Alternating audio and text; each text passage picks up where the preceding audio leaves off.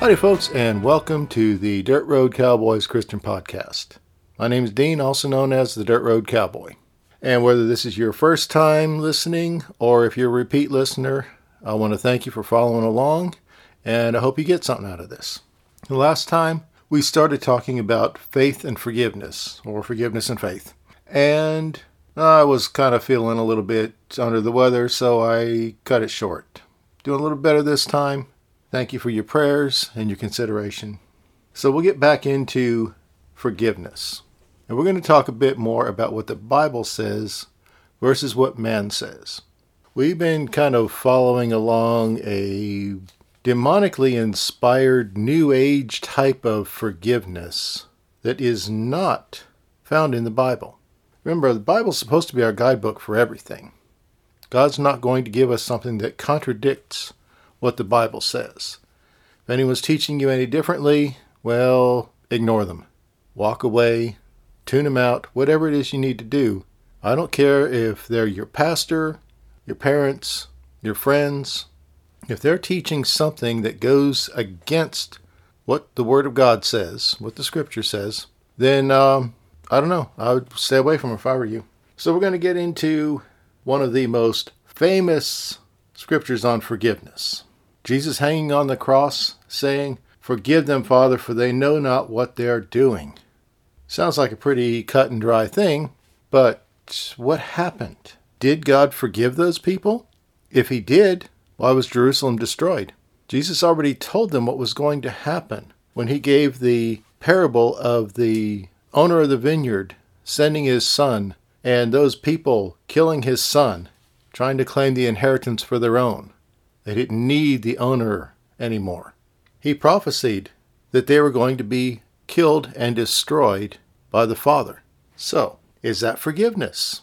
Now see, I don't have anything to base this on, but what I was told was that when Jesus said that, God spoke to him and said, "Remember what we talked about the other night. Not my will, but thy will be done." I think that even though Jesus may have wanted to pardon them, God said, no, it's not going to happen. The prophecy will be fulfilled. They will be obliterated. Just think about that for a while. If everyone was forgiven and dismissed, all their evil was wiped out and God remembered it no more, then why did the Romans destroy Jerusalem? There would have been no need for it because everyone would have been clean and innocent. But we know that it happened in 70 AD. Just like Jesus said, not one stone will be left standing upon the other. If it was all forgive and forget, then something messed up there. Think about it. So let's get on to another scriptural reference in what's commonly known as the Lord's Prayer, which should be the disciples' prayer. When they asked Jesus how to pray, one of the things he said, "Thy will be done on earth as it is in heaven." Well, there's no unforgiveness in heaven, is there? Or is there? In Revelation 6:10, we read about the saints that are crying out for their blood to be avenged. People in heaven are crying out for vengeance. Is that forgiveness? Shouldn't they have just gone up to heaven and said, "Oh, well, I'm in a perfect place, so it doesn't matter anymore. Forgive and forget. We'll be chums with them. Whatever. No problem. Just let them go, God. Let them just keep doing their evil." But it doesn't say that. While Jesus is up there pouring out all kinds of pain and suffering on these people, remember, worthy is the Lamb who opened the seals, bringing out the death, pestilence, war, famine, all that stuff. Jesus did that. But what about forgiveness there? He didn't have to do that. He could have just said, "Oh, well, yeah, I died for all, so they're all forgiven." It's not what happened. He opened up the seals and brought destruction. But the people were crying out for vengeance. And God said, "Wait a little while longer." He didn't say, "You don't know what spirit you're of." No, they pretty much knew. If the blood of Abel can cry out for vengeance, then the saints in heaven can still cry out for vengeance. Remember, we were told by Jesus about the woman who kept bothering the unjust judge for vengeance. "Avenge me on my enemy. Avenge me on my enemy." And he said that we are to do the same thing, to cry out day and night for vengeance. And God will avenge us because he's so much better than the unjust judge. And then he goes right on to say, but when the Son of Man returns, will he find faith on the earth? That doesn't sound like the wishy-washy forgiveness that we've been taught. Too often, forgiveness has been received as permission to do it again. You forgive someone and they turn around and do the evil again. They ask for forgiveness. They do the evil again. Now, if it's some minor thing, mean tweets, Facebook posts, whatever, that kind of stuff we're supposed to just brush off, be a little bit thicker skinned about it. Or as they say, don't get butthurt over it. Never talking about severe crimes there. But too often, misguided people have been releasing perpetrators to continue to do evil to others. We're supposed to be turning them over to God for punishment. Vengeance is mine, says the Lord, and I will repay. Will. Does that sound like the forgiveness that we've been taught to believe? The traditions of men have made the word of God of no effect. That's why all the evil is still happening in the world, because we've been taught by the devil to let his people keep getting away with things. Like I said, I'm not talking about petty grudges. That's the kind of stuff that we're not supposed to bother with. I'm talking about bigger crimes. We also need to attack the demonic forces behind it all. We let God handle the punishment of the evildoers, but we stop the demonic. We have the power and authority to do that. But there are times when we will use the spiritual power of God to punish people, just like Peter and Paul did. But we need to grow in our knowledge of God's will and of godly forgiveness, of what God forgives, what he allows, and what he will not allow. And we're not going to get that going to Sunday morning New Age church services that teach man's interpretation of what they think that the Bible says. Evil's been going on too long because Christians have been weakened by demons in the pulpit. We just can't let the guilty run free. It's not God's will. So basically what I see forgiveness as is turning the people over to God for punishment, at least until he says that we're supposed to do something about it. Whether it's killing someone with the spiritual power like Peter did with Ananias and Sapphira, or blinding someone like Paul did, or just turning someone over for the destruction of their flesh like Paul did. All those things need to be led by God. But God has angels out there. Just a couple years ago, back in the year 2000, the avenging angels were released because it's time for vengeance. It's time for obliteration of evil. And we can't be sitting here fighting against God and praying against these angels thinking that they're from the evil. That God is so loving and kind and generous and weak that we forget about his righteous judgment. I'm not sitting here telling you to go out there and take the law into your own hands and perform some kind of vigilante justice. You don't need to go out there and dirty your hands and bloody them by killing off your enemies.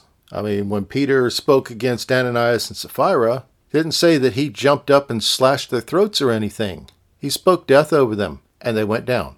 Period. Not something he had to do and bloody his own hands or hire a hitman or anything else like that. We're above that. God will avenge us. Minor offenses and transgressions and debts aren't worth our time. We're supposed to be taking care of doing God's will on this earth. And don't let these little minor thorns in the flesh get to us. These little irritations, these little minor stinging things. The devil will use that to sidetrack you from fulfilling God's will for your life. That's why we cast our cares over onto him, because he cares for us. Now there's a story that Jesus told about this guy who owed the king a big sum of money. And he begged the king for some lenience, for some time, and promised that he'd pay it all. The king was moved with compassion and forgave the man all his debts. The man turned around and went out, found some dude that owed him a few bucks, and wouldn't forgive that small, minor debt, and had the guy thrown into prison for it.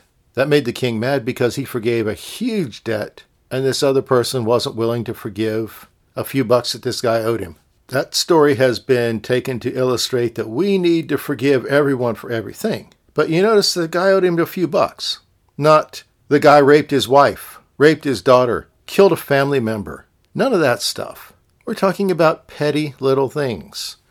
Someone borrows the hand tool and forgets to return it, keeps it. They borrow a book from you and never return it. Those kind of things we're supposed to just let it go. Don't even sweat it. If it's something important, believe God to replace it. That's all. It doesn't say anything about letting great evildoers get away with things. We don't sit there and let murderers and rapists and adulterers and everything else get away with their crimes.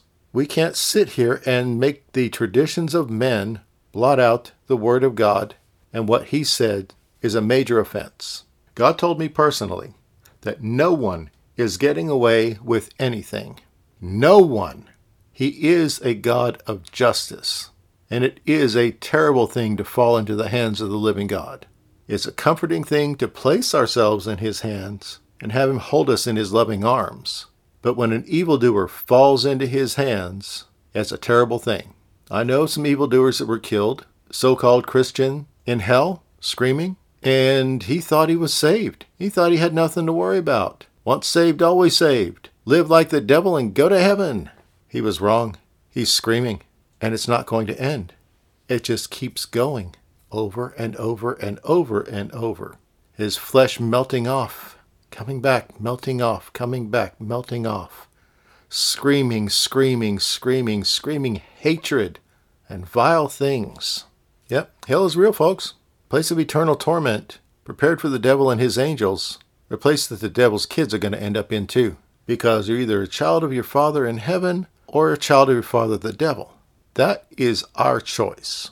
And if we come along with some false message of salvation that doesn't hold people accountable throughout their life, then we're probably going to get some serious repercussions from that ourselves. If we teach people once saved, always saved, and they live like the devil on earth, guess what? They're not going to be the only ones accountable.